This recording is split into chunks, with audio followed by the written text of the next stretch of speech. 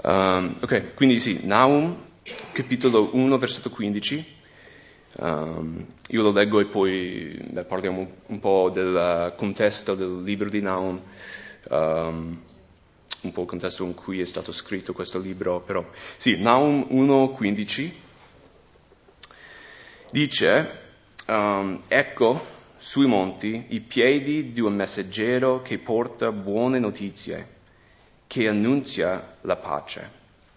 Celebra le tue feste, o Giuda, adempi i tuoi voti, perché il malvagio non passerà più in mezzo a te, egli è completamente distrutto. Quindi stasera, di solito non metto un titolo per i messaggi che faccio, però se c'è un titolo sarebbe Il Vangelo secondo Nahum. Okay?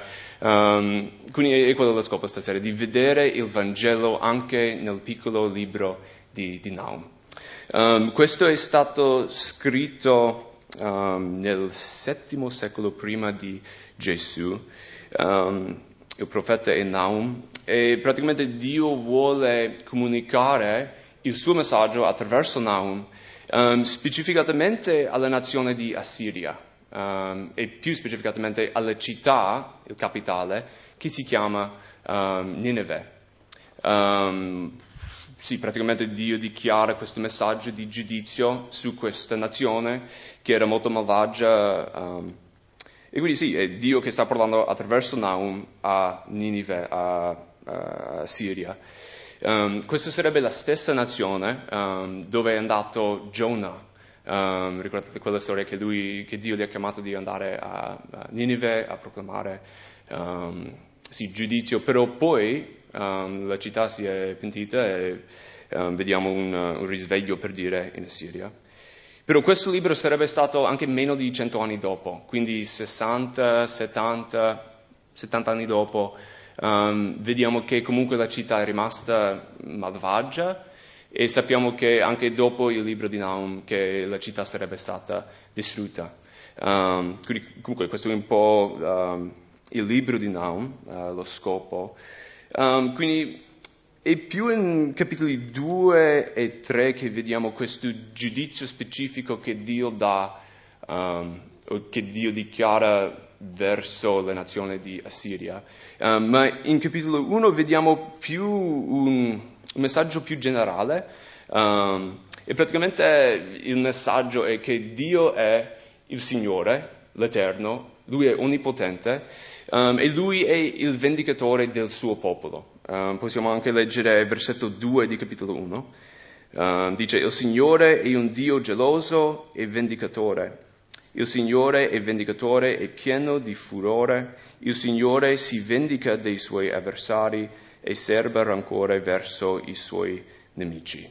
Quindi vediamo qui praticamente che Nahum spiega come il Signore è colui che vendica il suo popolo.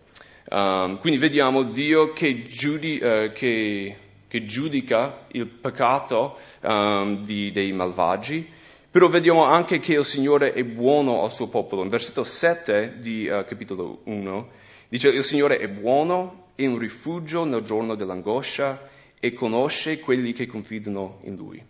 Quindi il capitolo 1 è praticamente Dio che vendica il suo popolo, Dio che giudica il peccato, però quelli che sono i suoi vediamo che Lui è buono. Quindi vediamo un po' questa immagine di Dio così. E poi alla fine di questo capitolo abbiamo versetto 15, quindi in mezzo a tutto questo giudizio, in mezzo a tutto il peccato degli uomini, vediamo che Dio parla di questa buona notizia, ed è proprio quello su cui vogliamo focalizzarci stasera. Allora, quando voi sentite quel termine, la buona notizia, penso che noi tutti pensiamo del Nuovo Testamento. C'è una parola nel Nuovo Testamento ed è Vangelo, no? Quando vogliamo capire cos'è il Vangelo, diciamo che è la buona notizia. Questa parola nel Nuovo Testamento, di nuovo, qui nel Vecchio Testamento sarebbe in ebraico, però nel Nuovo Testamento la parola è scusate se io sbaglio qui, Eugalion, più o meno, Eugalion. Praticamente in greco sempre mettevano due parole insieme per portare una significanza diversa. Quindi eu vuol dire buono o bene, e agelion, dovevo imparare come pronunciare queste parole prima che dicevo. Agelion vuol dire messaggio o messaggero. Quindi vediamo che queste due parole messe insieme vuol dire buono e messaggio, ok? Quindi è uguale a noi, come diciamo in italiano, però sì, questa parola euagelion, sì, vuol dire buona notizia. E questo è quello che vediamo tanto nel Nuovo Testamento, di nuovo anche, mi sa che è il Vangelo di Marco che comincia con anche la parola il Vangelo del Regno di Dio. Però vediamo che c'è anche, vediamo piccole cose di questo Vangelo, di questa buona notizia anche nel Vecchio Testamento. Uno dei posti è proprio qui, in Nahum 1:15. Ecco sui monti i piedi di un messaggero che porta buone notizie, che annunzia la pace. Anche diversi posti in Isaia, mi sa, che c'è sempre questa immagine di un messaggero che sta venendo sul monte e che lui pronuncia questa buona notizia. Però comunque questo è quello su cui vogliamo focalizzarci. E mi sa che anche in questo versetto qui in Nahum possiamo imparare del Vangelo anche per noi oggi, anche se è stata scritta circa 600, anche di più anni, prima di Cristo, prima della croce. C'è tanta verità in questo versetto, e quindi è quello che un po' vogliamo studiare qui. La prima cosa di cui vogliamo pensare, di nuovo ce l'ho, sì, 4 cose di cui parleremo stasera. La prima cosa è, qui parla di una buona notizia. E la prima cosa di cui vogliamo parlare stasera è che il Vangelo è una buona notizia, non è un buon consiglio. Voi che fate la mia classe forse l'avete già sentito, quindi scusate, però parleremo di questo ancora. Questa è una cosa di cui io mi devo ricordare ogni giorno, che alla fine di tutto il Vangelo, nostra fede, è una buona notizia, non è un buon consiglio. E se fermiamoci un po' di pensare cosa sarebbe la differenza tra queste due cose. Una notizia, quando tu ricevi una notizia, basta che lo senti e tu non devi fare niente, no? È già successo. Invece un consiglio, se qualcuno ti viene e ti dà un consiglio, allora tu puoi fare qualcosa per vedere quello che vuoi, giusto? E questo semplice concetto mi ha colpito tanto in questi studi che stiamo facendo, però semplicemente il fatto che il Vangelo è buona notizia non è un buon consiglio. Prima di andare avanti voglio dire che ci sono tanti buoni consigli nella Bibbia, e quello è una cosa bellissima. Cioè, anche noi come gruppo giovane, questo mese stiamo leggendo attraverso il libro dei Proverbi, che ogni giorno leggiamo un capitolo insieme. E quello è bellissimo perché nel libro dei Proverbi vediamo tanti buoni consigli, ci spiega come funziona la vita, tutto quanto. E quindi non sto dicendo che non dobbiamo avere buoni consigli, perché la Bibbia è piena di buoni consigli. Però il fondamento del Vangelo, l'essenza, se posso dire, del Vangelo è che è una buona notizia, non è un buon consiglio. Il Vangelo è qualcosa che Dio dichiara riguardo a noi, non è un elenco di cose che dobbiamo fare. Il Vangelo ci dice che Gesù ha già compiuto tutto sulla croce. Non è che dice Gesù ha compiuto tutto e quindi noi dobbiamo aggiungere questo, quell'altro. Se tu segui questi consigli, non è così. Il Vangelo è una buona notizia. è un messaggio che Dio ci dà. Lui ci dice che è già compiuto. Tutto è stato fatto, tutto, it's done, it's finished, si dice in inglese, no? È compiuto. E questo cambierà tutto, mi sa, perché quando noi abbiamo capito, quando questa verità è proprio andata fino in fondo ai nostri cuori, cambierà tutto. Perché se noi pensiamo che noi stiamo ancora meritando il favore di Dio, se noi pensiamo che noi stiamo ancora lavorando per piacere a Dio, noi non arriveremo mai. Noi saremo le persone più stressate in tutto il mondo, no? Perché non pensiamo di averlo fatto. Invece quando noi abbiamo capito che Gesù ha già fatto tutto, cambierà il modo in cui vediamo tutto. La prima cosa, il Vangelo è una buona notizia. La seconda cosa, vogliamo leggere ancora, il versetto 15, dice, ecco, sui monti, i piedi di un messaggero che porta buone notizie, che annunzia la pace. Quindi la seconda cosa riguardo la buona notizia che dobbiamo vedere stasera è che la buona notizia è un messaggio di pace. La pace di Dio, se posso dire, si trova nel Vangelo. Sì, io mi stavo chiedendo veramente che cos'è la pace di Dio. Perché a volte io, specialmente nel passato, io ho pensato che la pace di Dio era semplicemente un sentimento, no? Che quando io provo l'ansia, la pace di Dio praticamente è qualcosa che toglie quell'ansia e poi mi dà un sentimento dentro. E io pensavo che quello era tutto, cioè la pace di Dio era semplicemente un buon sentimento che sentiamo quando sono stressato. Di nuovo, prima di andare avanti, chi ha mai sentito la pace di Dio? Io sì, no? Quando tu ti trovi in un momento buio, difficile, e il Signore proprio ti colma con la sua pace, no? E tu senti proprio quella pace dentro il tuo cuore, e proprio il Signore, sì, ci dà la pace. Però secondo me ci sono anche, almeno per me, ci sono stati momenti in cui io non sentivo la pace, di essere sincero. Ci sono momenti in cui io non mi sento così bene, cioè non è che io ho questo sentimento dentro di me che, no, penso che è la pace di Dio. Ma anche quando noi non sentiamo la pace di Dio, esiste comunque, giusto? E io stavo pensando, ma che cos'è la pace di Dio allora? Perché a volte lo sentiamo, a volte no. E secondo me quando noi pensiamo, quando noi chiediamo la pace di Dio, Lui ce la dà. Però cos'è l'assenza di pace? Alla fine, quando noi parliamo di pace, diciamo nel mondo, che cos'è? Sì, esatto, era proprio quello che aveva scritto. L'assenza di guerra. Cioè, quando l'America o l'Italia ha pace, non vuol dire che tutti si sentono bene dentro, ok? Che io spero che noi ci sentiamo bene dentro, non sto dicendo quello.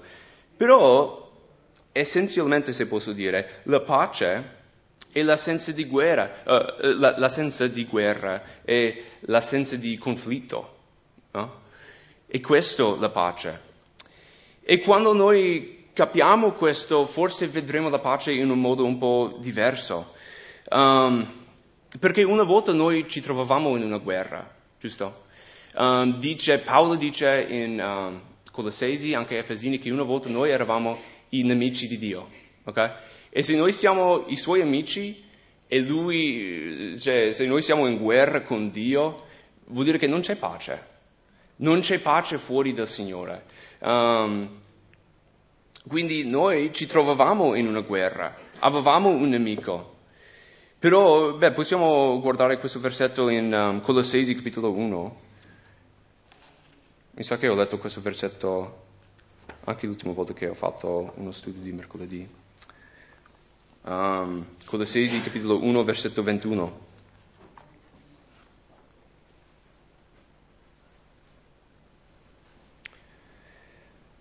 Colossesi 1:21 dice, e voi, che un tempo eravate estranei e nemici a causa dei vostri pensieri e delle vostre opere malvagie. Ora Dio vi ha riconciliati nel corpo della carne di Lui, per mezzo della sua morte, per farvi comparire davanti a sé santi, senza difetto e irreprensibili. Quindi la volta scorsa abbiamo un po' guardato cos'è di comparire davanti a Dio in santità. Ma questa volta vogliamo vedere quello che dice in versetto 21. Una volta noi eravamo nemici di Dio. Una volta c'era una guerra tra noi e Dio, non c'era pace. Invece Gesù, morendo sulla croce, risuscitando nuova vita, ha tolto quella inimicizia che c'era. E adesso dove c'era guerra c'è pace. Dove c'era conflitto c'è pace. E alla fine questo è il fondamento della pace di Dio. Okay? Non è necessario un sentimento, perché a volte io mi sento completamente distrutto, cioè l'ansia, forse voi mi capite, ma anche in quei momenti io ho pace con Dio, perché Gesù è morto in posto mio e adesso io ho la sua giustizia e quella giustizia, non ce l'ho ancora quel peccato. E quindi adesso io che ero un nemico di Dio, adesso sono un suo amico e questo è pace. E secondo me questo è anche il fondamento del sentimento di pace, o almeno dovrebbe essere. Se noi vogliamo avere pace nel nostro cuore, dobbiamo ricordarci che noi adesso siamo amici di Dio, che Lui ha tolto il nostro peccato affinché non fossimo più in guerra con Dio, ma affinché possiamo, conoscerlo come un amico. Guerra non c'è più, questa è la nostra pace. Poi la terza cosa, e questa è una cosa di cui sto pensando tanto in questi giorni, anche discutendo con i ragazzi alla scuola biblica, lo vediamo in diversi libri di questi profeti minori. Numero 3, io ho scritto, la buona notizia ci permette di adorare. Quindi vogliamo leggere ancora, versetto 15, così, vediamo. Ecco sui monti i piedi di un messaggero che porta buone notizie, che annunzia la pace. Celebra le tue feste, o Giuda, adempi i tuoi voti. Quindi di nuovo io ho scritto la buona notizia ci permette di adorare. In questo versetto vediamo, secondo me la sequenza di come è scritto questo versetto è molto importante, l'ordine in cui queste cose vengono scritte è molto importante, perché prima vediamo questo messaggio di pace, la buona notizia, il Vangelo, no? È già fatto, è compiuto, it's finished, no? Gesù ha fatto tutto quello che bastava è già fatto. E poi ci ricorda della pace, no? La pace che abbiamo in Gesù. Ma poi dopo di questo dice una cosa abbastanza interessante. Dio comanda a Israele di celebrare le feste e di adempiere i voti, ok? E questo, io in un modo generale ho scritto che questo sarebbe come l'adorazione, no? Erano i modi in cui gli israeliti adoravano Dio. No? Che loro facevano queste feste, che portavano i sacrifici, che cantavano a Dio, non lo so, tutte queste cose. E quindi anche per noi queste cose sarebbero come venire qui in chiesa a cantare. No? Di solito quando pensiamo dell'adorazione è quello, no? Qui per mezz'oretta prima dello studio, cioè l'adorazione è quello. Secondo me è molto più di quello, sì è quello, però deve essere una cosa che proprio contiene tutta la nostra vita. Però queste cose, come queste feste per gli israeliti, oggi per noi sarebbero, cantare in chiesa, forse quello che diamo in chiesa, no? Le nostre offerte, decime, cioè quello è un atto di adorazione. Anche forse il nostro ministero personale a Dio, no? Leggendo la Bibbia di mattina, pregando, lodando il Signore anche da solo. Cioè, mi avete capito? Cioè, tutte queste cose sono adorazione. Ma secondo me l'ordine di questo passo, di questo versetto, è molto importante, perché vediamo prima la buona notizia e poi l'adorazione. E secondo me questo deve essere questo deve essere il fondamento della nostra adorazione. Un po' fa, voi conoscete Riccardo, quello brasiliano, no? Mi sa che lui ha fatto una predica di domenica, forse l'estate scorsa, non so se lo conoscete. Ma comunque, quella volta che lui stava predicando di domenica, noi eravamo lì fuori prima del culto, di pregare, preparare per il culto, tutto quanto. E sì, sempre preghiamo prima di cominciare. E lui ha pregato, non so se lui se ne ricorda di quello che ha pregato, però io mi sono ricordato di quello che ha pregato. E l'ho detto anche a tante diverse persone. Però lui ha pregato più o meno questo, ha detto: Signore, noi non ti adoriamo per ricevere qualcosa, ma noi ti adoriamo perché abbiamo già ricevuto tutto. E questo mi ha proprio fatto esplodere la testa, cioè ero, ma come? È così semplice, però così profondo, così potente. E mi sa che era anche questo che vediamo in Nahum 1,15. Gesù ci ha già annunciato la buona notizia, ci ha già salvato, ci ha già dato ogni benedizione che c'è in Gesù nei luoghi celesti. C'è tutto quello. E dopo aver ricevuto questa buona notizia, dopo aver ricevuto il Vangelo, perdono, e dopo e solo dopo quando Dio ci comanda di adorare. E mi sa che questo deve essere sempre nella nostra mente quando noi stiamo adorando, sia qui domenica mattina e mercoledì sera quando stiamo cantando, ma anche nel nostro dare, anche nel nostro ministero personale, anche nella nostra vita di preghiera. Noi non adoriamo il Signore per meritare la sua grazia, no? Noi adoriamo il Signore perché noi abbiamo già ricevuto la sua grazia, ok? Perché a volte sembra che noi stiamo cantando, che noi stiamo dando, che noi stiamo leggendo la Bibbia per meritare qualcosa, per ricevere qualcosa. Signore, tu non mi hai dato niente, quindi forse se ti adoro di più tu mi darai quello che io voglio. Invece noi dobbiamo essere accorti che Gesù ci ha già dato tutto. Noi dobbiamo essere accorti che noi abbiamo già ricevuto la buona notizia, che già è stato fatto, che già tutto è compiuto. E poi l'adorazione diventa tipo la nostra risposta a quello che Gesù ha già fatto, no? Gesù ci salva e quindi noi rispondiamo con adorazione. Gesù ci dà tutto e quindi noi rispondiamo dando delle nostre risorse, dei nostri soldi, che ne so, no? Gesù dice che Gesù esiste sempre per intercedere per il suo popolo. Gesù già sta intercedendo per noi e quindi noi preghiamo a Lui. No? Cioè Lui ha già dato tutto, ha già fatto tutto e quindi la nostra adorazione è solo noi che rispondiamo a quello che Lui ha già fatto. E questa è una cosa di cui sto pensando, ancora non ho studiato tanto, però volevo menzionare un po' questo. Che noi non possiamo veramente adorare il Signore finché abbiamo capito il Vangelo. Noi non possiamo veramente o giustamente adorare il Signore finché abbiamo già capito che tutto è compiuto. No?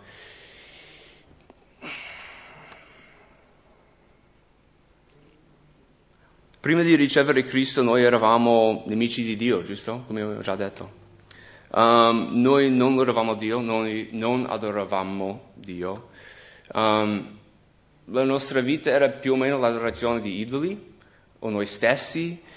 Cioè, prima di conoscere la buona notizia, noi non potevamo adorare il Signore, noi non adoravamo il Signore perché eravamo così presi da noi stessi, eravamo così presi dagli idoli che